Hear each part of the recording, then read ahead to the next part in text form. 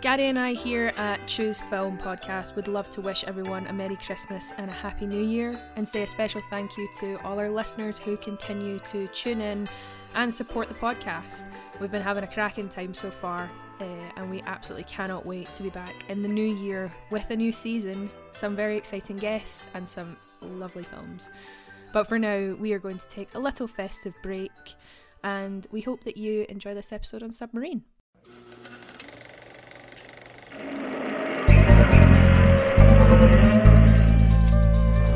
You talking to me?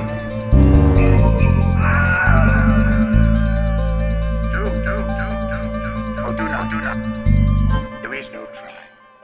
Hello, I am Nicola. And I'm Gary. And welcome to episode 77 of Choose Film, a real retrospective podcast where we take a deep dive into a film chosen by our guest. Each season is a different theme, and we're wrapping up this season of change with today's guest, Niamh McEwan, who's decided that this episode we will be taking a look at Submarine. So Niamh, thank you so much for joining us. How are you? I'm good. Thank you so much for having me. It's a pleasure to be here. I'm trying to be polite. That's all staying in. I love you wee legend. Oh no. Oh man. Okay. How are you, Pear? How are you doing? I'm going to ask you how you're doing because we've already had this small talk conversation. But I think we need to do it again because I always feel like in podcasts, the guests are always rude because they never talk. Yeah. So how are you guys? Tell me a bit about you. Well, yeah, I feel like we're all a bit delirious on this lazy Sunday evening. But yeah, I'm good. Absolutely. I'm good. I am feeling a bit tired now, but yeah, good. I'm just nursing a wee peppermint tea as we go along with this. So I Right. don't know if Fancy pants. that shows it's a Sunday or it shows my age, but Yeah, bit of both, I I think feel. it's a bit both. Yeah. I mean, I've got diluting juice, so yeah, I'm still a child. I'm drinking a cup of room temperature water that I left in the office on Friday. It's now Nice. Sunday. Nice. You're There's no, yeah, disgusting. it's all right. It's all right. Right. Can you tell us a little bit about yourself, Niamh? Yeah. So I am a screenwriter and director who is based in Edinburgh, Scotland. I've made a bunch of shorts. Most recently, I made a short called Jenny Reaper, which is like a mockumentary about the Grim Reaper who goes on holiday for the first time in 100 years, and she's like haunted by ghosts of her past. So I've just finished that, and we're kind of sending that out to places. And then aside from that, I'm just kind of writing, pitching, waiting for the phone to ring. So hit me up if anybody wants me to direct a wedding or a funeral.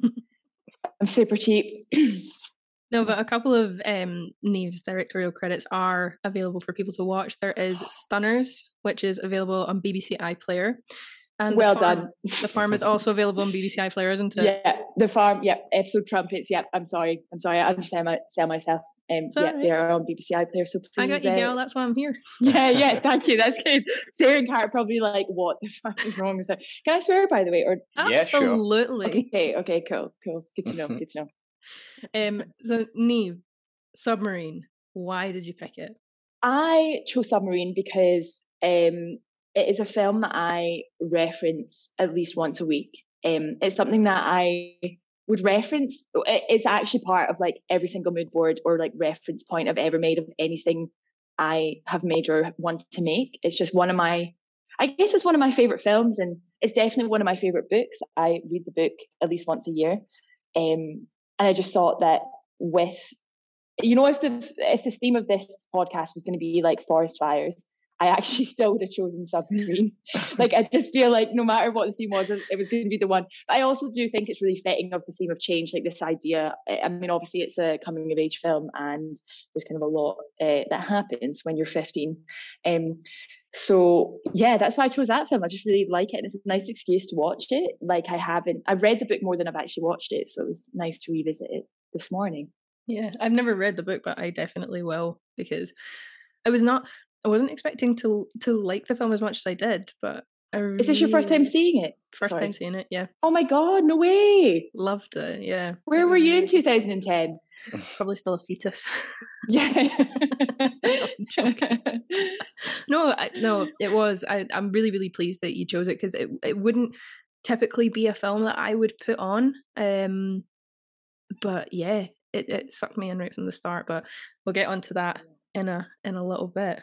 But what would you rate it out of 5? I'd rate it 5. Does everyone say 5 for what they've chosen? No. Oh, really? We've had a lot of 5s today, though. We definitely have had a lot of 5s today. Have you ever had 1? No. Okay. That's No. interesting. I feel like you wouldn't have many positive points to pick about a 1. Yeah, I guess. No, I would definitely say 5 stars. I think there's so much in it that you can get from it. And I think even for different people can take different things from it. And I just think every department is just class. Like the music, the design, the writing obviously is incredible. Performance is amazing. 5 stars for me. What would you say it was? I will probably give it a 4. Like I said, I was not expecting to love it as much as I did. I put it on and I was like, okay, I'm gonna sit and watch a film, and I was properly sucked in. You might change my mind through this and boost it up to 5, but I'd give it a 4. I was very, very pleasantly surprised. Very, very pleasantly surprised. I thought it had so many elements in it that, if I had watched this when it came out, I would have instantly been like, yes, I love this. This is how I feel as a teenager. I think the way that it has been shot is incredible. There's so many elements I won't get into too much at the moment, but yeah, I think it's a really, really beautiful story. And I love, kind of tying it into the theme of change. I love that Oliver wants some things to change and other things not to. And I think that kind of conundrum in it is really, really interesting. So yeah, it gets a 4 from me. Gary, what are you saying? So I'm going to go. Oh no! I'm going to go with a 3. Oh my god! Oh, sorry. I know, right? I've still got positive points. I personally think it might just be me. This is my second time watching it. I went to the cinema to see this, and I remember the trailer, and I thought, this film looks fucking hilarious, man. And then I went and I'm like, I'm not getting this. I'm not. I just don't. But then I was like, it was 2010, wasn't it? Came out 2011, I think it was. 11. So I would have been early 20s. Yep. So, and I was like, when I sat down the other night, I was like, I'm a bit older. I'm a wee bit more mature, And I don't know. I don't feel it, and I want to, if that makes sense. But that being said, one of my favourite TV shows is The Last Leg.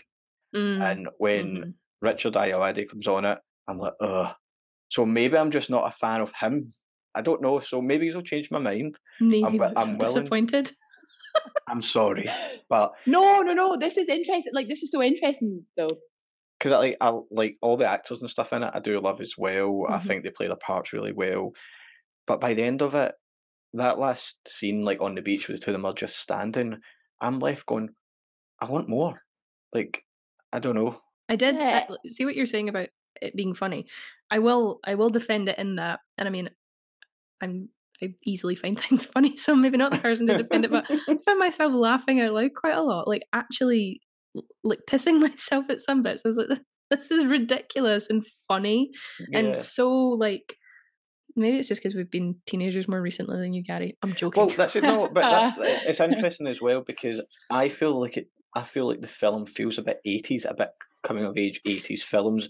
This could have easily been directed by John Hughes at one point, and I think it's very similar to Booksmart. Yeah, with the coming of age, nobody's overly attractive in this film or anything like that. Everybody is relatable characters to look at, to hear them speak, all of that. And I think that's maybe why I walk away not enjoying it, because I don't feel that relatable to the characters growing up. I feel like there wasn't an Oliver at my school, or there was definitely a Chips at my school. Oh my gosh! So maybe that's what it is. I think maybe by the end of it, I'm like, I wanted to relate to this more than what I did. But yeah, I think that's so interesting what you said earlier about The Last Leg, or just not being a fan of Richard Ayoade, because I think when you watch the film, it's so clear that it's a Richard Ayoade film. Obviously I don't know the guy, but just in terms of seeing his interviews and kind of his sense of humour, and it's so clear that it's his. Yeah. But also it's like such a direct reflection of the book as well. It's like the tone of the book. It carried seamlessly across. It's like between Joe Dunthorpe and Richard Ayoade. It's like a perfect mix for what the book is, I think. Yeah. But what you're saying about relatability, like I think what I actually like about it is like it, because the characters are unrealistic, you know, like no, They're or like heightened. maybe, yeah, they're heightened, they're so deadpan, they're all so fucking sad and lonely. And I think that's what I like about it, like that idea of what they say versus what they do, or I don't know, there's like, yeah, I'm going to leave that thought there. Yeah. Richard will listen to this episode and like cancel me now. No, take me down with Okay, you. yeah. Take me down with you, pal. But I also think that's totally valid. Like if it's just not the kind of tone of comedy that you're into, like that's really cool, you know. Yeah. Like, and I also do like really awkward, like that deadpan comedy. And I think my problem is I want to like this film more than what I do. Like I've got urges to want to, but there's just something missing. But it'll be interesting to try and work out what that is. Yeah. Yeah. But for our listeners at home, I will give you a little synopsis of the film. So, precocious Welsh teen Oliver struggles with being popular in school, but when a dark-haired beauty takes interest in him, he's determined to become the best boyfriend in the world. Meanwhile, his parents' already rocky relationship is threatened when his mother's ex-boyfriend moves in next door. Oliver makes some unorthodox plans to ensure that his parents stay together and that Jordana still likes him. Most people think of themselves as individuals, that there's no one on the planet like them. This thought motivates them to get out of bed, eat food, and walk around like nothing's wrong.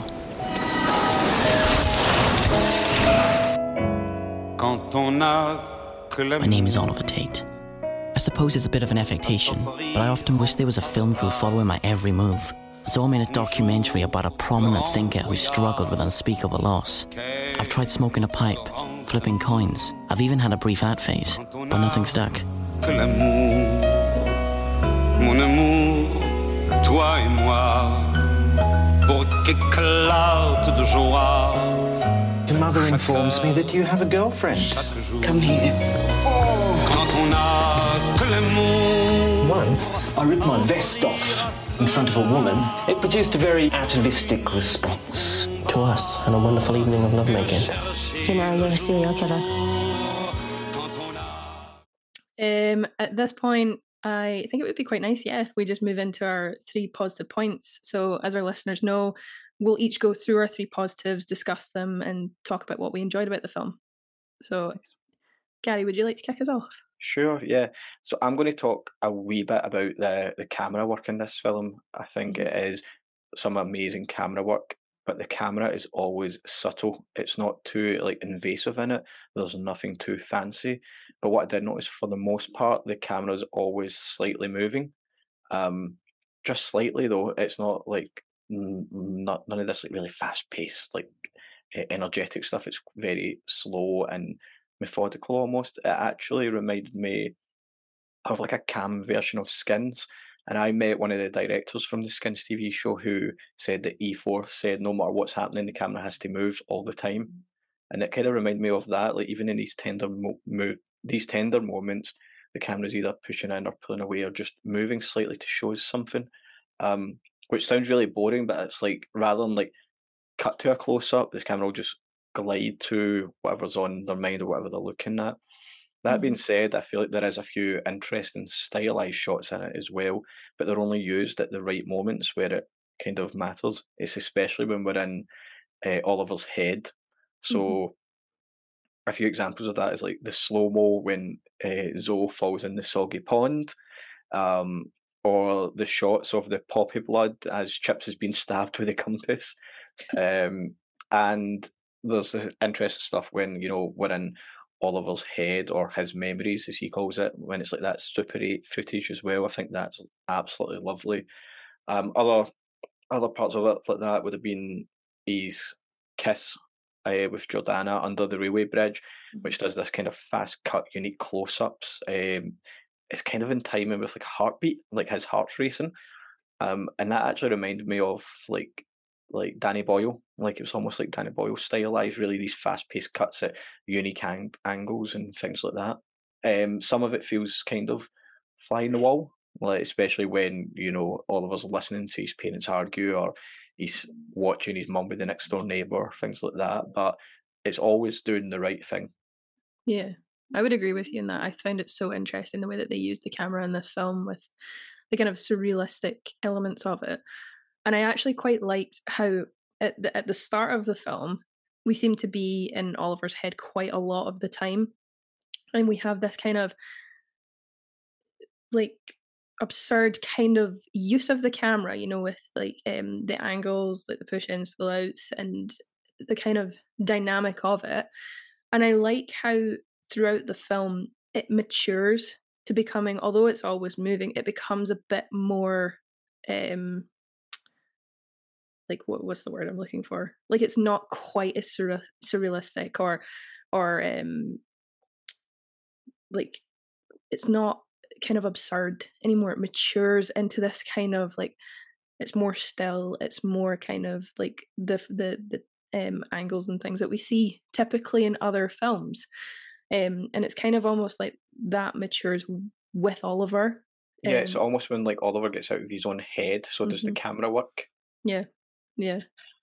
The narration kind of directs the camera work. Yeah. It feels like the top half of the film is very narration heavy, and I guess that's why there's all these like kind of different styles and intercuts and stuff like that. And I even like some of my favorite jokes are when he is like at the start of the film, he's like, "Oh, sometimes I imagine that camera crew is following my every move," and then the camera would crane out, but we wouldn't have enough money, so we're just going to do a slow zoom out, and it literally that's what happens. And I just find that I think that like really, like I love at the moment I'm obsessed with mockumentaries. I'm so confused when I watch any film where the character doesn't look at the camera. I'm like, why aren't they breaking the fourth wall? So I think that really filled that kind of void of, oh yeah, the narration in a way is kind of breaking that fourth wall technically, I guess. Mm-hmm. Yeah, it's also kind of like the camera work's trying to play catch up with his narration as well. With that, so it's like he starts talking about, oh, we don't have a crane shot, so we'll do that slow zoom out, and it's like, oh yeah, and it starts to like zoom out on that as well. Totally. Yeah, because there is something about like the film obviously is told in his head from his perspective, so it's kind of that idea. Like there's a question of like, is he actually directing this film? Like it's quite, I don't know, it's quite, yeah, I love it. Yeah, and it could almost be, I'm forgetting the word now. Like you're unsure whether you should follow the narrative or not because he is narrating, and it's like, is he telling the truth with certain things and stuff like that as well.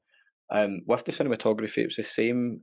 Can't remember his name. It's the same cinematographer that did Paddington 2, and I don't know if you've seen this other one, The Secret Life of Walter Mitty. Yes. Oh my god, really? Yeah, and I like both those films because, like, especially with Walter Mitty, he goes into his own head quite a lot, his own head space, and pictures these different scenes. So I thought it was quite interesting that both films kind of do that. And Paddington 2 kind of does it as well when he's like talking about how he's going to get this new job, and then it shows you what he thinks it's going to be like. So yeah, there's a certain style there with the cinematography and the cinematographer. That's a good point though. Just the camera work in general as being like a highlight. I do like it's like, I really like the mix of styles within it. Like you say, it kind of morphs as the story goes. It's very like French New Wave. Not that I know anything about the French New Wave, but it's that kind of, I don't know, even like I think one of my favorite shots or like the sequences is when Oliver and Jordana, like right at the start of the film, are walking down the corridor, and it's like that really fast intercut between him looking at her and her looking at him, and then him looking at her, and it like actually makes me remember what it was like to have a high school crush. And I'm like, oh my god, this is overwhelming. Yeah, I really like that.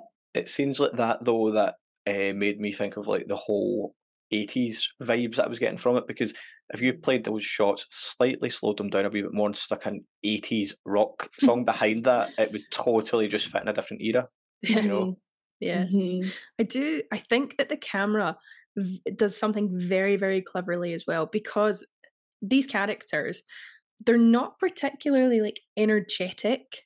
You know, the way Oliver speaks is not monotonous, but it's not got loads of energy behind it, and their conversations majority of the time are just kind of regular kind of paced conversations and things like that, and it is normal life. So although these characters are heightened, they do go through it at a kind of life pace, if you will, apart from some circumstances where it's very snappy dialogue. But I think the camera does such a wonderful job of injecting energy into the film with the snappy cuts, with the way that it moves, the way it interacts with the actors. I think that's quite a gripping thing for an audience, because although the actual story and the people involved in the story are going a little bit slower in pace, the camera's the thing that injects the energy and keeps it going and kind of moving. Yeah, because even the characters, when they're having conversation, that they're quite, and it's deliberate, they're quite stiff. So even like that, I'm sure it's the last scene on the beach when Oliver comes running up to her, and then he's like, I was crying, my eyes are probably red, and she's like, they're not red. He's like, oh, I must be just one of those people whose eyes don't go red then. They're just standing there awkwardly with it, you know? Yeah. And they're in such a beautiful place at the time as well, like with the sunset and everything. And like the way that the camera moves between them and around them, like you said, Gary, like it's always moving, even if it's just like a tiny little kind of like almost handheld type movement. It really electrifies the scenes. Like the New Year's scene, I loved that. I love how it's on Oliver, then it's on Jordana, then it's on his mum and Graham, and then it's back to Oliver, and then it's back to Jordana, and then it keeps cutting, even though their body language doesn't express like high energy or like high tension. The camera does it for it. Yeah, and the camera also stays at peace when it's meant to. So when they're at when they're at Jordana's parents, and the dad has like a bit of a temper tantrum and like storms away, the camera stays with Oliver, and it just sits there as he sits as well. And I think that might be down to the edit. Maybe they did have like lots of other shots, but I just like the idea that we just, because he is who we're following, and if he doesn't get to hear more, neither do we. Because for I think 90% of this, maybe more, we only see it all from Oliver's point of view. So, Toten, I think you're so right in that, of the case of the camera just being attached to Oliver, because I guess that Christmas scene is like him feeling so awkward and paralyzed in the situation. He's not moving, the camera's not moving. New Year, he's like, fuck, who do I choose? Do my girlfriend or my mom? Like, which one? And eventually he makes a decision, and I think it is quite interesting that way for sure. I also love the montage at the end. Not the montage, but like the kind of the climax of him breaking into the house and like pissing on the videos and like setting fire to the bed. Like, I love the chaos of that. Yeah. Taking his dad's pills, like, oh my god, so chaotic. Kind of just touching on what you said there, Niamh, like it is kind of the camera that makes you feel these emotions. Like obviously the characters do, but it's the camera work that makes you feel it. Like that kind of tension is built between Jordana, Oliver, and his mother at the New Year's scene because of the camera work.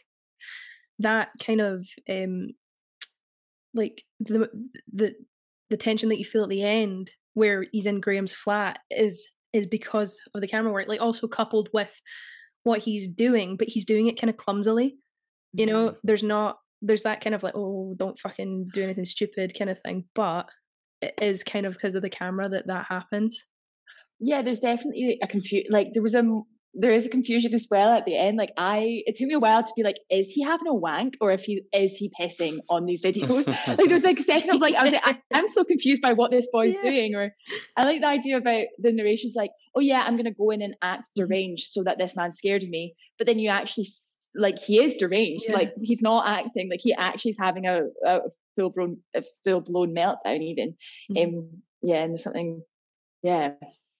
Also, that Christmas scene, like the way the camera makes you feel awkward because oh my god, it doesn't let you move. You are stuck there with him in that moment. Yeah, I think it's also so like weirdly enough as well. Like that scene, the Christmas scene, is actually one of the most moving scenes. I think because I think it is one of the only times we see genuine emotion. I mean, definitely there's moments with Jordana and stuff like that, but in terms of the fact that this romance. Cry. Oh well, anybody can cry, but just the fact that this character's crying and sorry, I got distracted by the ambulance. It's okay. I'm like so confused. No, that kind of leads into my first point of like the kind of surrealistic nature of this film. I love that it does not conform to cutting to black. It cuts to color. And I think that's really clever because of the way that they use the color in this film also, which it kind of touches on my point a wee bit later, but I'll kind of touch on it just now. Like, the use of orange in this film is quite significant and symbolic in that it cuts to orange when it's important parts of the story that's coming, and it cuts to blue to kind of have that cut almost, which is what I recognize, but I may be wrong. But I loved it. Like, I just thought how surrealistic it all was is really, really clever. I never noticed too much on that, but maybe you're right. But then maybe I need another watch. I need to up my game. I think the only cut, or like, I guess it goes back to the narration of the only one time that I recognised it was when he was like, if this was an American sitcom, we would just fade to black and then pick up somewhere else, and then it actually fades to black and picks up somewhere else. Like, I love that. I think, does it change? Like, is it?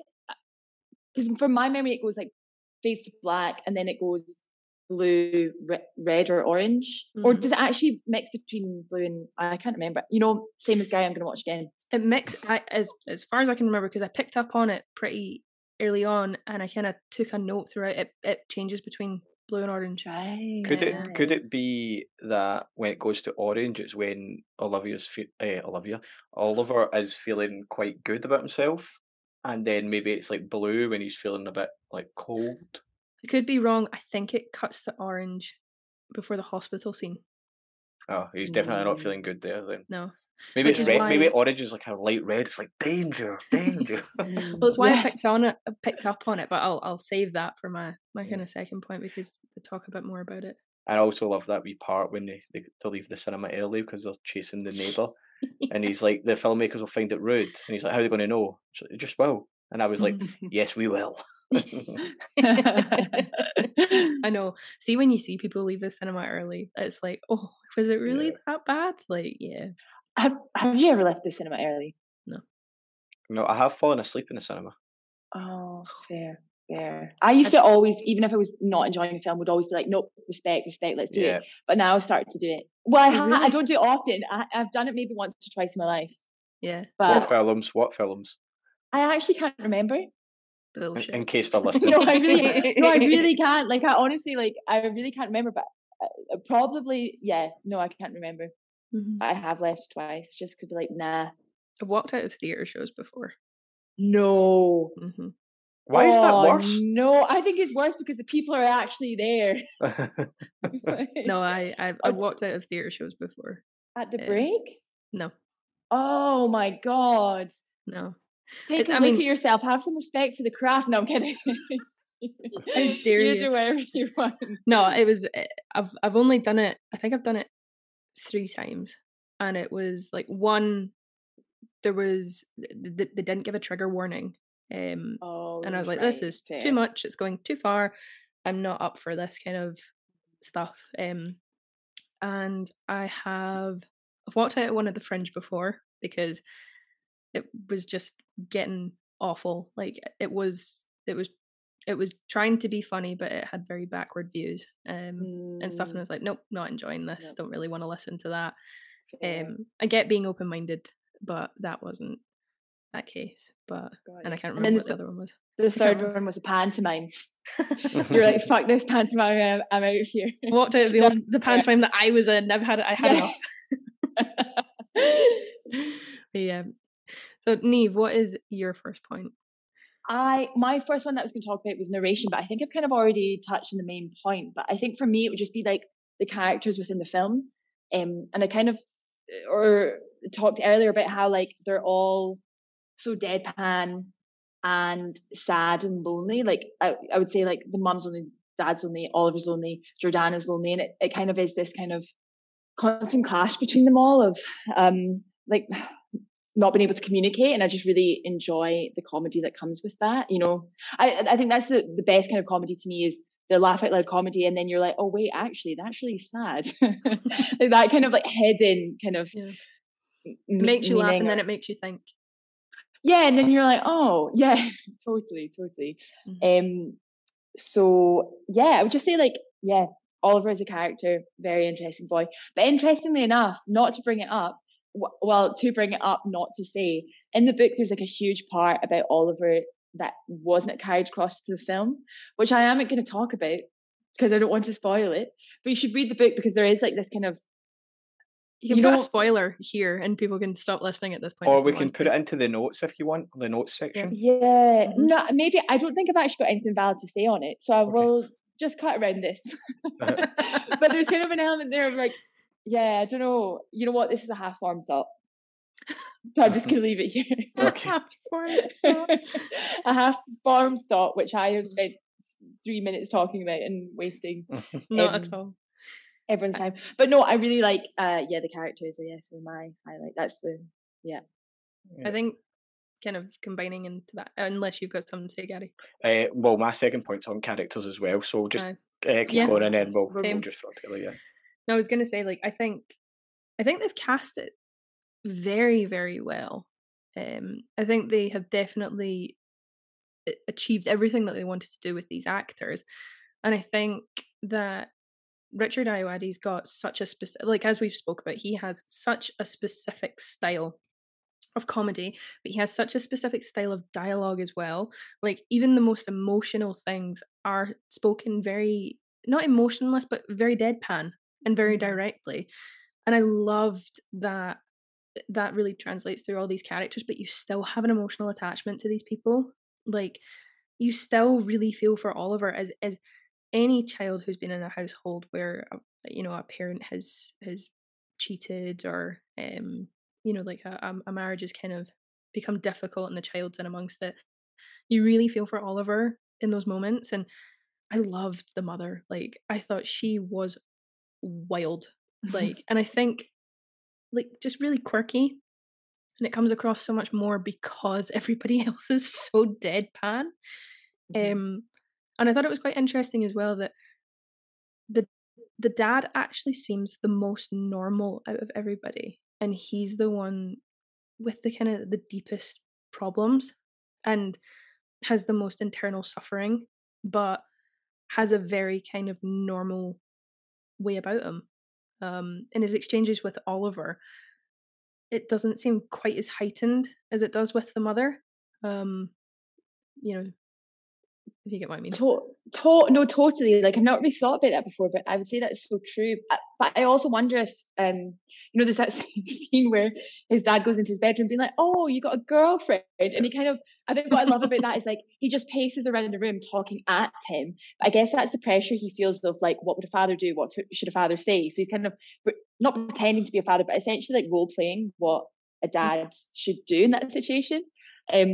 But then, I guess like as a character, him being like, or we do talk a lot about his depression, I guess, and I think my favorite moment in the film actually between Oliver and him is when, early in the film he says to his mum, "Oh, like if we were in a burning building, who would you say first?" And then his mum's like, "You, but I'd feel bad for your dad," which essentially, it's a funny joke. Leave it, move on, and then later on, Oliver asks his dad the same thing, and then he says, "Well, I'd save your mother because then we have a better chance saving you." And it's just such a bit like, oh, and then I don't know, it's just like I think Oliver gives a tiny smile and then he spends the rest of the day with his dad, and I think that's it. It's just like everyone just wants that tiny piece of human connection or that kind of moment of honesty, and then that's, I don't know, they understand each other a bit more, and I just think that's really lovely. I also like the oh sorry, no, you go on. I was going to say I like the motif, or like the lemon tea, just the fact that he's just always got his little lemon tea and the description of that, and like the moment when we see it, like at the start of the film, I think he's like, oh yeah, when he's got this lemon tea that he refills from the same mug, and then later on we see him with it and we're like, oh, he's on a downer, or like I don't know, it's really nice. It is kind of like, I don't want to say like kid friendly, because I do think like it is important for kids to learn about this and understand this, because it is a part of everyday life, just as I think it's important for kids to learn about the proper names for anatomy. However, that's a different conversation. I think this does this really nicely, because you don't ever need to look at antidepressant pills. You don't really need to look at like a very dark mindset being portrayed in a person. You just need that little symbolic like thing. And that felt really real. you know, Totally. I think the father brings a lot of humanity and realness into the film, and that's so symbolic of it as well, because I mean, I feel like we all have our comfort things in life, and that's clearly one of his for when he's in these kind of downers. Yeah, I absolutely loved the parents in this, from both Jordana's and Oliver's as well. I feel like they were the most real type characters in there, and maybe that's one of the reasons that I wanted to relate to it more. I mean, I don't mind saying this, like I had like parents who eventually separated, but you could tell they were trying to stay together for the kids type idea. So I could relate. I mean, I'm not saying everybody was depressed in my family or anything like that, but I could relate to like a lot of on-screen things, but then couldn't relate to how Oliver was acting towards it all, if that makes sense. But that's the part I thought was really nice, was like Oliver doesn't hate his dad or hate his mum. And even when like he finds out about the hand job and stuff like that, he still empathizes with her and he still tries to make it work. He's not like shouting the house down or anything like that. He's like, it's funny when he goes up, he's like, he basically says to his parents, I want you to sleep together, you know, like I want you to make it work.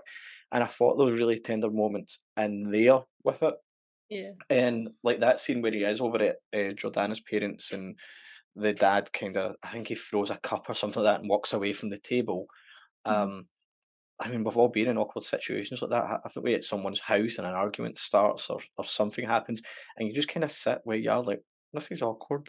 Yeah, I think the scenes with the parents really kind of hit home about, you know, if like husband and wife or whoever are having hard times, like those scenes work, I think, because parents don't want to like confront it, you know, especially in front of children. And the fact that this film is seen from Oliver's point of view, maybe there is arguments when he's not in the house, you know, 'cause it's really interesting when we find out that Oliver found out about the whole hand job thing, and his dad kind of just goes, "Yeah, we're just going to move on now." Maybe they had a full blown argument before he came home, you know, we don't know, and so we are only seeing snippets of it. I think it's quite interesting as well when he asks, or when I can't remember if he asks or if he tells his dad, like, should you be upset or are you not upset? Yeah. And it is that little moment of the dad goes, yeah. And you can see that's the parent that just wants it to work. And the mother's obviously kind of blaming it as a mistake and blah, blah, blah, which fair enough if it was, but you can see the little look in her face as well. That's a very humane and real moment for her, because I think it's the first time you really see like genuine emotion in her face instead of this kind of like, I don't know why frilly is a word that comes to mind, but you know, she's very like ditzy and like, let's not talk about that. No, we're not going to talk about that. Yeah. That kind of thing. But in that moment, it's a very much like yeah, I fucked up and I'm sorry.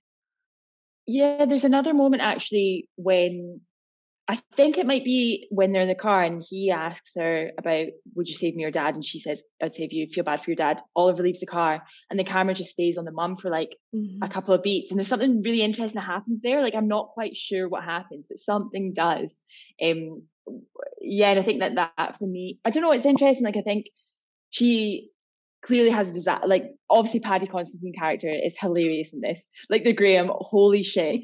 But I think what's interesting there is like, clearly she's a woman with desires, right? She's got like a shit office job that she doesn't like. She has to bring her own cake to work, kind of. But we all know those kind of offices, right? You're like, oh yeah, that encapsulates where you work. And just this idea of like, I guess Graham's an old flame, and part of me wonders that if Oliver pushes her into, it's not really a full blown affair, I guess, but the idea that he's like, they're having an affair, like nothing's happened up and before that. So I wonder if that's the case of like, maybe she toys with that idea a bit. I don't know. Yeah. I've in the book he does walk in on the hand job though. Like he walks in, yeah. Oh, no. It's like they're in a tent on the beach and it's just like, wow. The mortification. Yeah, I remember from the book about him being on the beach and him seeing his mum but just dressed in regular clothes and kind of realizing that she's just a woman. And I think that there's something really interesting in the book that I guess they don't necessarily touch on in the film. But yeah. But Graham, can we please talk about Graham? Yeah, absolutely. See, just before, well, it's kind of part of it as well. obviously it would have been a bit different because you had read the book, but I thought it was going to be one of those ones where Oliver walks in and it's all actually really like no one's cheating on each other, and it's they're just actually, having a chat. yeah, or something like that, and there's a perfectly good explanation for it. Also, when it actually came out and it was like, yeah, I gave him a hand job, I was like, oh, didn't expect it.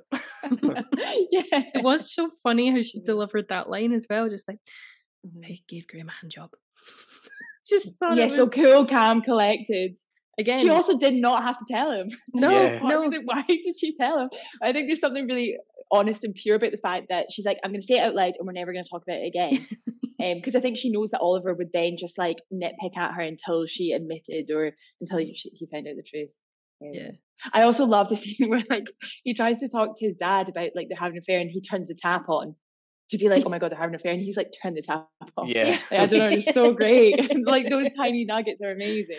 Is as well, like, you know, the way the dad reacts, like, I mean, if somebody had told me that my spouse had been having an affair, I think I would be like, you fucking what?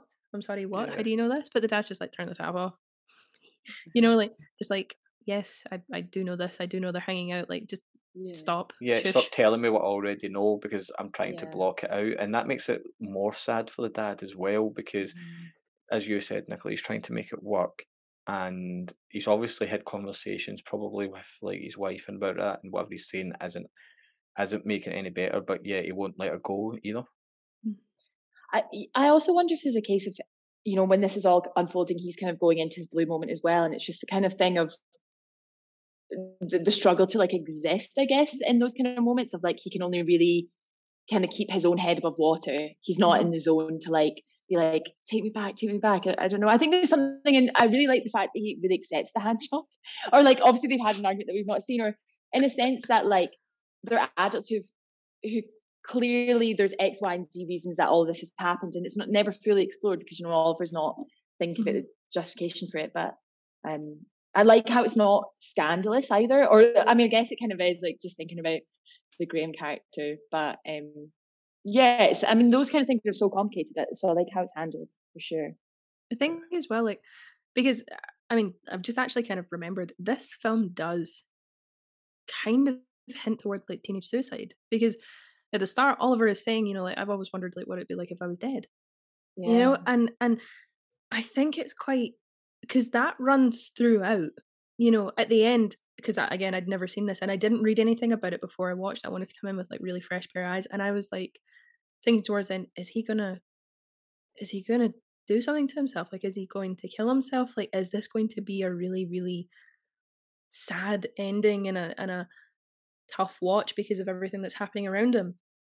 But I think it's so nice how his dad tells him that he started feeling that way when he was Oliver's age.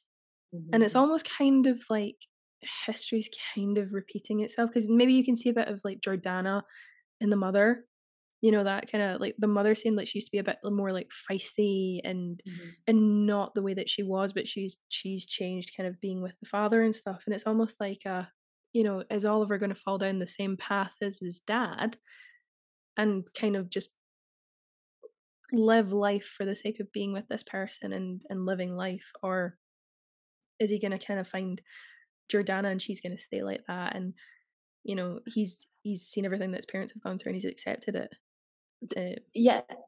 I also wonder if there's an element of, it's interesting you brought up the whole how his dad said about he felt that when he was a teenager, because I guess there's also like genetics at play there. Like, you know, I think this is something that you do inherit, I guess, and like that kind of depression. And I guess when he breaks up with Jordana, he's in, and there's that kind of like lovely like montage of like him kind of trying to exist, and he's in the bath fully clothed, and then he sees himself dressed as his father with his lemon tea. So I also wonder if like that's actually about depression for him, or if he's seeing his future self in a way. I don't know. Or yeah. I thought it was quite interesting, like how it circles back to it at the end, but doesn't give you the outcome because I was genuinely expecting him to do something. Really got you. And he didn't, and I was very thankful that he didn't.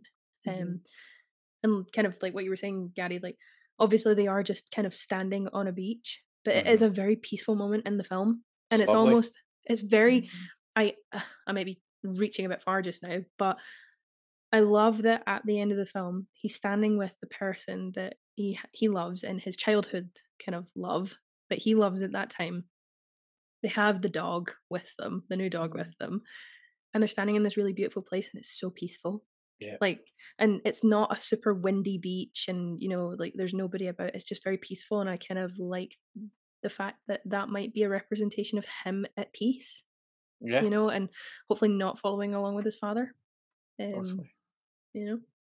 I've got a whole note on Oliver, but I'm going to wait and hold off, and we can talk about Graham the ninja first. Yeah. Oh my gosh. I have nothing to say about him other than like holy shit. I just like I love the design of him, like his haircut, his clothes, the kind of intricate like DVD sections of him as this like mind reader or whatever he is, this cult leader. I like the idea of like him being so unsexy but still managing to seduce Oliver's mum in some kind of way. It's just brilliant. It's just brilliant. It's just hilarious. It's funny as well because like Graham and other characters as well, like nobody is like Hollywood good looking in this. Like I said earlier, like some people are also just horrible, and I think it's interesting. And but horrible, I mean personality, horrible, not looks. Like everyone's ugly. Yeah, they're so minging. But like Jordana as well, she's a bit of a brat and a bully, which makes it interesting that Oliver fancies her, and like that's one of his main goals is to like try and like get with her. And the first time we really see her is she's bullying another student, so it's not as if they're trying to like make the fact that Oliver fancies her because she's like so kind and like generous or anything like that. It's just, I think it's the, I don't know, kind of like the mysterious side of it, I guess, isn't it, that he's into? It is that kind of like British grittiness in it, I suppose, because I feel like in the UK, kind of like when we were at school, it was always like the girls that were a bit more feisty, not necessarily the goody two shoes, kind of always had boyfriends, and were always friends with the guys and stuff like that because they weren't really afraid to be who they were. I mean, maybe it was a facade, but maybe it wasn't, But again, like Hollywood glamifies most women in films, and I just love that this is not. Yeah, but I was mentioning even in relation to like Skins at the start of the episode as well. Like they make like there's the good looking group, and then there's the in-betweeners type looking group and things like that. But this film doesn't do that. It looks like a regular classroom, for instance. The parents look like regular working class and things like that. And obviously Graham is a bit more mental looking, just to make it more outrageous that she would go with him. He is kind of like the dark horse, isn't he? Apart from Oliver's father, who I think has the kind of the most naturalistic dialogue in it, he's one of the ones that actually just kind of says it as it is and lives quite unapologetically. He doesn't seem to have that many problems as other people do. Actually, I think he's interesting though because, as you said, like he says it like it is, it's all this mindful stuff. He's basically so when you like wake up and go on Instagram and somebody has put something up, it's like the best self of you is still to come. They'll be there tomorrow, and you're like, ugh, deleted. But he's kind of like the embodiment of that. Like he'll say stuff and people will be like, oh, there's something there. That's what the mum says. There's something there. And it's like, there isn't. He's just talking nonsense probably to get you into bed. Yeah. That's how I take him. There's also something, because I think kind of going off the back of what you said, Nicola, as well, is like it's not so much what he says, it's more like he's the only animated person in the film, I guess, like performance wise. And I think what I like about him, or not what I like about him, but I guess he's there talking about living your best life, but also like his girlfriend's presumably dumped him and he ends up single in that massive house alone. And when Oliver gets in, he thinks it's his girlfriend that's back again and kind of playing this like fun, sexy game. But it really is like Oliver having pissed on everything. But I don't know. I don't know. It's funny. I just like this idea of it. It's always these like yoga, mindfulness people who actually like, they don't have any problem. Well, I mean, their problems are probably so internal because they've just pushed everyone else away. Like, I think that's what's interesting. Yeah. He also is the one that has the most wild car in all of it. Everybody's just very mundane and normal in his van with his face across the back of it. So This- good. It is very symbolic of him, isn't it? Like kind of all flash, no cash, kind of, but yeah. There's also that scene where Oliver's dad has to get in the back of the van and just has that look back The at Oliver lights. like, oh, what am I doing here? That is so good. The flashing lights in the back of it, and you're just like, you know what that's used for. I also just like the fact that Oliver vomits on the van, like just because he's upset. Yeah. He's like, I'm gonna make myself sick on this van. So good. I don't know if it's because I'm about to watch the Dharma thing on Netflix, I still but haven't watched it. Oliver is an interesting character in general, right? But I found him as a bit of a psycho. Like in 10 years, that wouldn't have surprised me if he became a wee serial killer, because. And I noticed it after the first chapter title, right? Because at the start we see him like stalking Jordana. You've also got that scene where he's just watching his mum and dad kind of argue, like at the edge of the door frame, where he's like half his face is covering it. But obviously, as I said earlier, he bullies like Zoe to grow closer to her. Then he becomes obsessed with like Graham the ninja, and like uses his trip to the cinema with Jordana to get him. I know it's not really to come across this way, but he doesn't seem to care about Jordana's mum. It just that her dying is getting in the way of like their relationship so far that he's willing to kill a dog. Like, and Do you know then what though? Yeah. he enjoys getting his like leg hair burned, and he's hating that his girlfriend is starting to like have emotions. Mhm. And even the fact that he breaks into like Graham's house and starts to urinate is very psycho behaviour as well. You know, just other wee things as well, like thinking, would I be missed if like if I Yeah. died, or but with all of that, like this like inner monologue voiceover in his head kind of was very Henry, Portrait of a Serial Killer or something like Could that make a as very well. plausible thriller film if you flipped it on its head. Like, Yeah, have you seen the trailer for like if Mrs. Doubtfire was a horror film? yes. You could do that with this. Mrs. Doubtfire would be a great horror film. I hear everything that you say, Gary, for sure. Definitely psychotic, but I guess in a way, to me, I just see it as a boy who is just actually just overwhelmed by all the changes that are happening in his life. Like the idea of him, the deep rooted fear of like his parents getting divorced. Like I think with Jordana's mum, he actually just doesn't know what to do. And I know that in the narration, he's like, there's that thing where I guess she's crying and she like confides something in him, and he goes, she's gooey, it's over, like I can't do this anymore. Because I think that was what was interesting to me, is that he liked Jordana so much because she was hardy, because she was like rude, because she was scary, I guess. And then as soon as she opens up, he's like, he panics, and I think there's something really interesting there. I guess it's also like, to me, what I really enjoyed about that kind of him obsessing over Graham and like doing all these like really, like his logic to me is funny. The fact, like, I don't know, he fixates on maybe the wrong things, I guess, and he obsesses over these like wrong details. But I think that's like quite a teenagery thing, I guess. Yeah. But he obviously just takes it to the absolute extreme. But yeah, I don't know. I just think he's really overwhelmed. I really like him. Here's a question for you. Do you think he finds these as kind of comfort blankets, and that's why he fixates on them so much? Because I feel like maybe these changes are coming about in his life so suddenly, and they haven't always been like that. And like you say, Niamh, he's struggling, and he doesn't know what to do. He's not equipped with the emotional maturity, or also like the kind of, like, for example, nowadays, if we are having struggles with like mental health or anxiety, we can go to a doctor, we can go to counselling sessions, we can do this and that. And because we're adults, we don't have to confide in our parents or in anybody that we don't wish to. But when you're that age, you kind of have to in order to make these moves. Do you think maybe he finds these things like Jordana and, like fixating on Graham being a twat, like kind of comfort blankets to distract from his own problems? Yeah, I totally agree with that. I think that basically,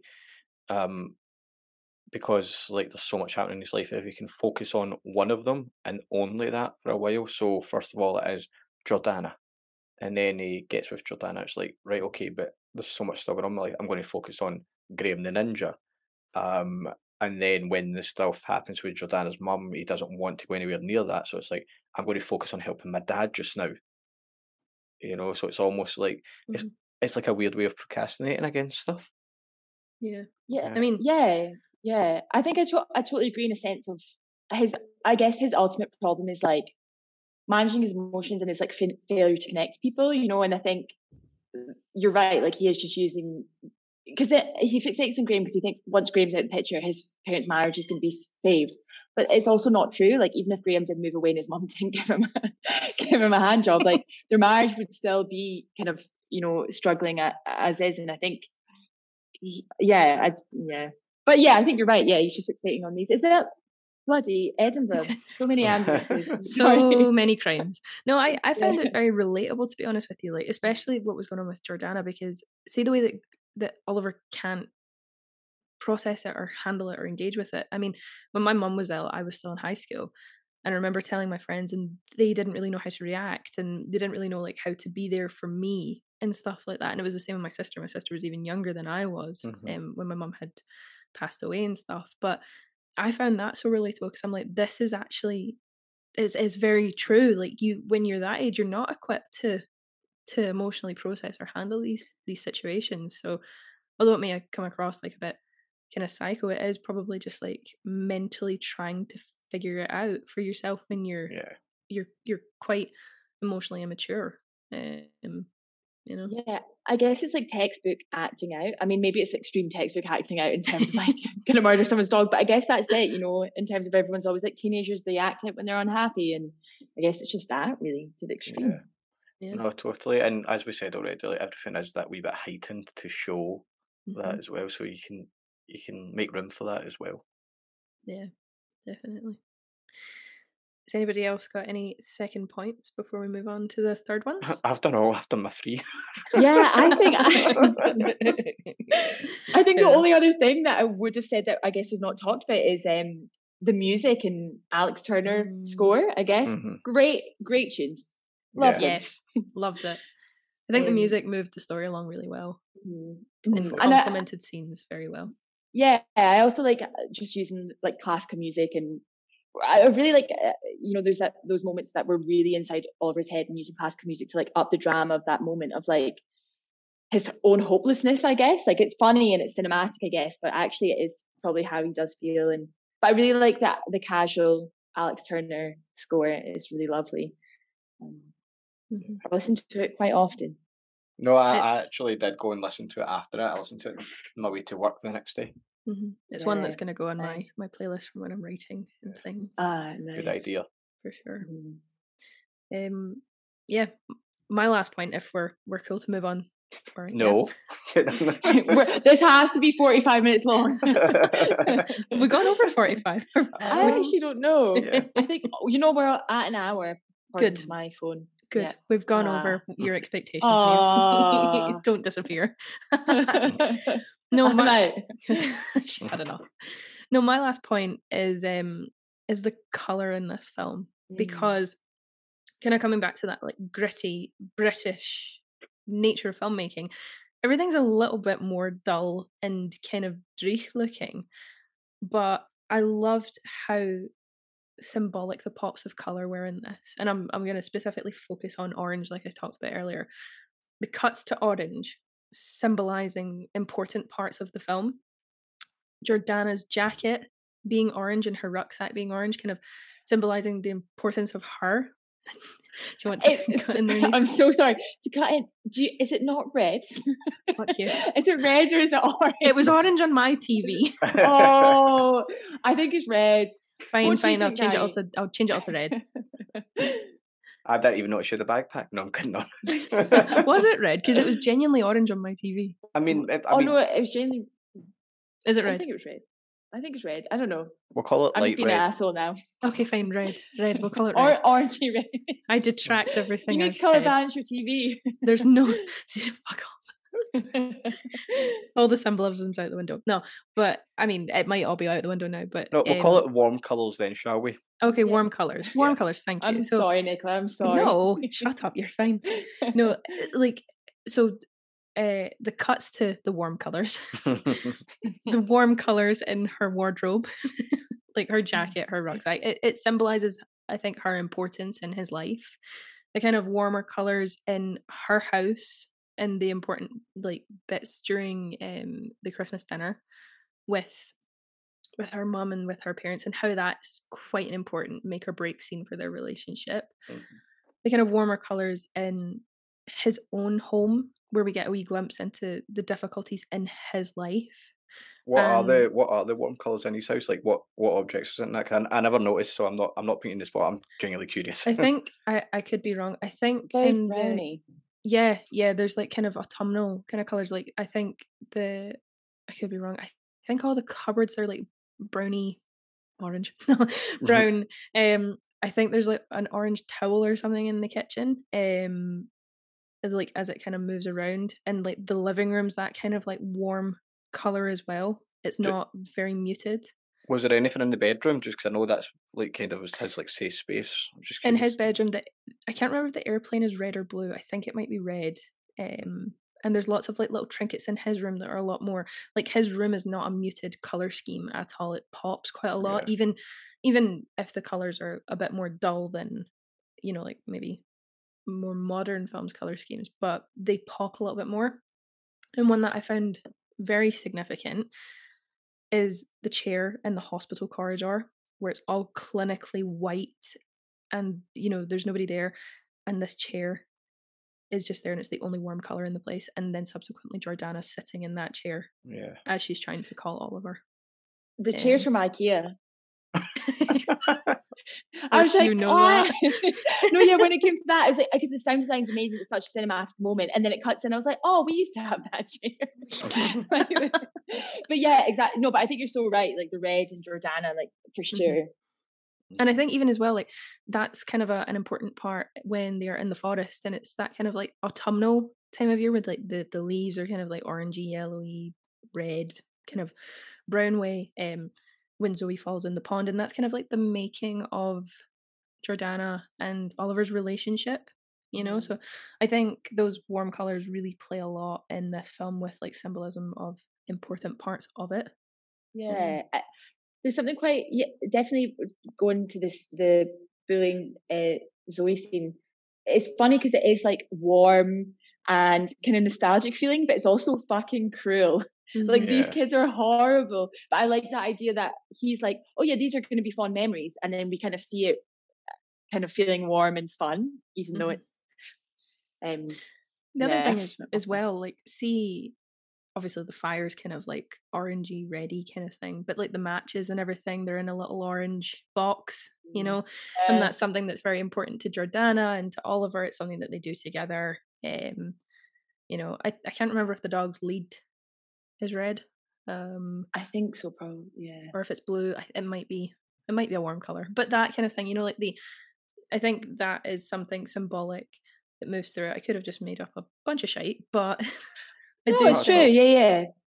I think even the cars get kind of warm colors in it when him and his mum are having that conversation of who would you save first, and the bedroom as well. Like, see when they dim the light and it has that kind of amber glow instead of like a bright room. Like that's all obviously very important as well, because it kind of tells Oliver when his parents are getting along, you know? Yeah, that's right. So yeah, I think that the color scheme plays a big role in this film and in telling the audience kind of where they're at with everything. On that note as well, I think it's interesting that you spoke about like the backdrop being like the UK and Swansea, Wales, because a lot of it reminded me of Local Hero, the film Local Hero as well, because that's that kind of small town, almost village-like place as well, where it's quite cold looking, you know, and there's this community feel between the characters and things like that. So I totally seen that when it came to like the grade, especially for the exterior scene. And on your orangey red warm glow, it finishes with like the sun setting with the two of them at the beach as well, which was really nice. Yeah, no, definitely. Also, just like a little kind of side point, I think this is the first film I've ever watched where all the characters are like, they're Welsh and they're from Wales, and it's set in Wales. I don't think I've ever watched a film where it's like lead actor and supporting actors are all performing in a Welsh accent.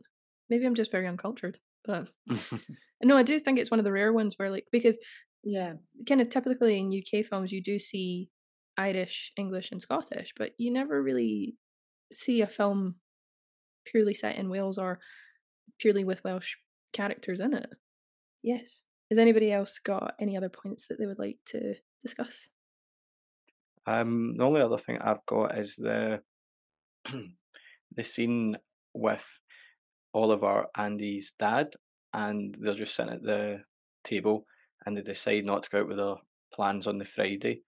Obviously Oliver's was to go to the hospital, but they just sit there and they talk about depression and don't answer the phone in case it's their partner's calling. They don't know who it will be for.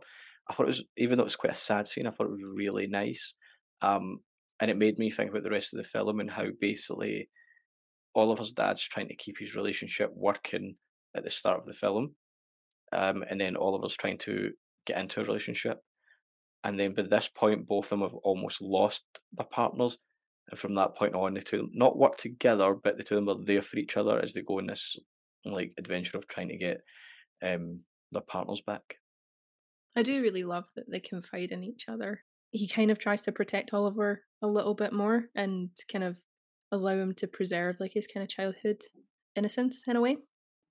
It's a really lovely scene. I like how the dad describes his depression in like a obviously super simple sense of him just like, it feels like I'm underwater. Like, I think there's something really beautiful about that, although it's really, sad and devastating actually. But but in some ways I wonder, I actually felt like the dad was more honest with Oliver. Like, definitely he was boundaried, but I feel like the mum was actually more boundaried overall. Like, I know that she was, I guess she would put, I don't know, she would kind of, I don't know. Yeah, I feel like the dad was more open. But yeah, it's really nice scene. Great film. Love it. Yeah, I did really enjoy it. I really enjoyed it. Has anybody's final ratings changed? I'm going to stick, I'm afraid. Oh, Gary. Come on, mate. Think of all the good things we talked about. Gary. But I could have, but with a positive podcast, I could have named a few other ones. I didn't. I'm sure you could have. I'm joking. Gary, to quote yourself at the start, you said, the last scene on the beach, I just wish there was something more. And you just said that you love the sunset at the end. So that must be half a point more. No, that's why I loved it. Expose! Peer pressure. It's like I'm 15 again. I'm sorry. No, I think I'll stick with my 4. I'm guessing you're sticking with your 5. Yeah, I'll stick with my 5. It's quite funny how it's quite nostalgic now. Obviously it was made in 2010, and I don't think it was meant to represent 2010. It obviously has that kind of, like you say, 80s vibe, but there's also like, it is of its time in a sense of like the content of what the kids say and like, I don't know, yeah. So, but yeah, it's weirdly nostalgic. I definitely relate to it from the kind of period that I went to high school and kind of what everyone did and said. But yeah, I'm going to stick with 5. So now we're going to take a little break, and when we're back, we will have our little quiz and give our creative recommendations. Oliver? Yes? What's this? I don't know. What is this? Well, it looks like a letter, but I don't know what's in it. I think you do know. Why did you write this, Oliver? This isn't funny. If I did write it, and I'm not as yet admitting that I did, it'd be because I've spoke to Dad. This is what he wants. You spoke to Dad? He knows he's been imperfect. What did you talk about, Oliver? Listen. He still finds you attractive. He still wants to make love to you. Are you making this up, Oliver? Me and Dad have discussed it. We both want to make this marriage work. Are you with us? And we're back for our quickfire quiz round, where Gary and I will ask Niamh 5 questions each based on the film. And it's okay, Niamh, it's just for fun, so do not worry. I've got Google open so I can Google just in case. Okay. You fucking cheat. You better get 10 out of 10. Gary, do you want to kick us off? Yes, I will. So, first question. What does the note say in class at the beginning of the film? The person who's reading this is like a cock muncher or something? I'm not going to give you it for that because it's too funny not to just say out loud. You are a cock riding twat. Oh, you know what? I was quite close though. Okay. In the opening monologue, what does Oliver say most people think of themselves as? He talks about how most people think of themselves as being unique or like that there's nobody else like him in the world, and everyone's just walking around pretending that nothing's going on. I'll give you. I put individuals, but you got there. Okay. Roundabout.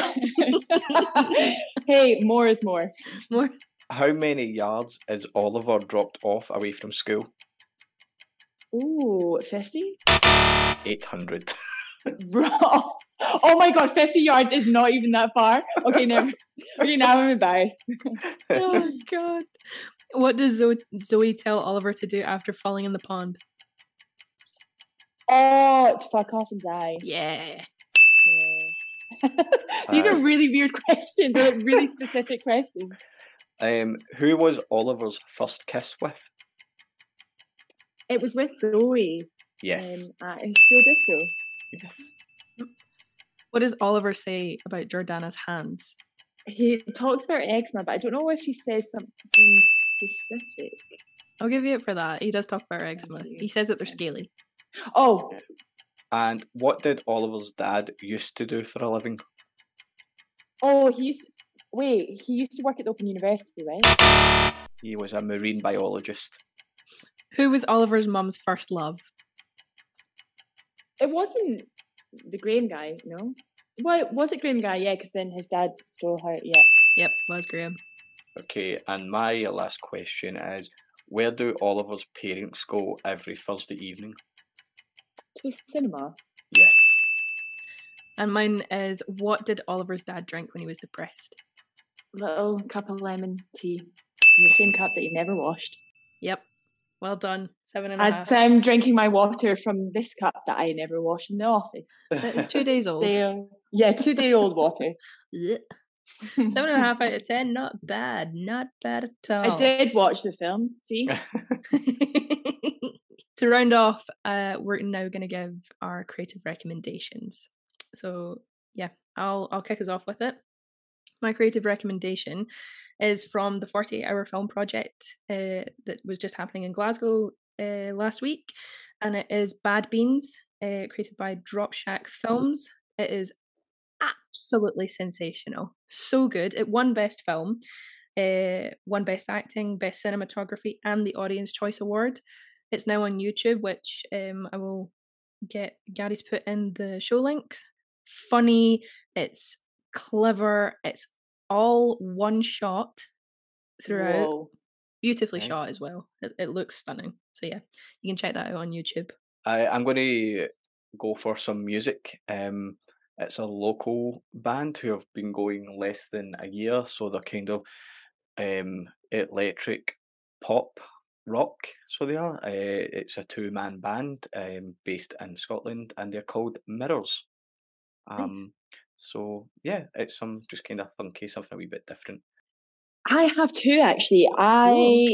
To keep it a bit more local, Young Fathers have released their new music video, which is called I Saw, which is just, it's beautiful. It's a great music video. So I'd recommend this. And another thing I'd recommend, I was at the cinema recently and I saw Decision to Leave by Park Chan-wook. And that was really great. But I love his films anyway. He did Old Boy and Lady Vengeance and things like that. So I would recommend those both. Nice. Definitely check them out. So yeah, Niamh. I'd also recommend Stunners on BBC iPlayer. Yes, thank you. I'd also like to recommend Stunners and The Farm. Yeah. Yes. To be honest though, like unbiasedly, they are both very, very good. No, they are, and I think they deserve a lot of support from viewers. And if you have like a spare 15 minutes, half an hour for both of them, definitely give them a watch. Both at the same time. Yeah, put one of them on the television, one of them on your iPad or something, or even if you're really fancy, put them on one television at a time. So if you're even more fancy, rent a cinema. I'll send you the DCP. You can screen the film, the films. No, they are. Yeah. They're very, very good. So definitely check them out. And yeah, Niamh, thank you so much for coming on. It's been wonderful, and thank you for picking Submarine. Thoroughly enjoyed it. Thank you so much for having me. I would like to formally apologise for the spiral that is my mind, and for any half point I made. I don't think I said anything intelligent, but thanks so much for having me. I don't think I ever say anything very intelligent on this, but you know what? It's fine. But yes, could you please let our listeners know where they can find you on social media so that they can keep up to date with everything that you're doing? Yeah, you can find me online at Keown McNeve. So that's my handle on Twitter, Instagram, and Be Real. I'm on Be Real now. And then my website's like nevemick.com. So like MCK, Nevemick, like I'm a het MCK.com. Sorry. Such a dafty. Oh, amazing. So yeah, I'm still Nicola, and you can follow me at Nick_Docherty on Twitter and _shorty21 on Instagram. And I'm still Gary, and you can still follow me at HughGPro on Instagram and Twitter. And if you're loving what you're hearing, please subscribe and share what we're doing. If you're listening on Apple Podcasts, remember to rate and review the podcast. And you can also leave your comments on our Facebook group, Choose Film Podcast, because going forward, we're going to continue to read out some comments on the show. Yep. And you can follow the podcast at Film Choose on Twitter and Choose Film Podcast on Instagram. You've been listening to Choose Film Podcast, and join us next week for a film that we've not yet decided. Or a new theme that we've also not decided. Yes. So all the decisions to be made. All in good time. But yes. Thank you. Bye. Bye. Thanks. Bye. Thank you. This conversation can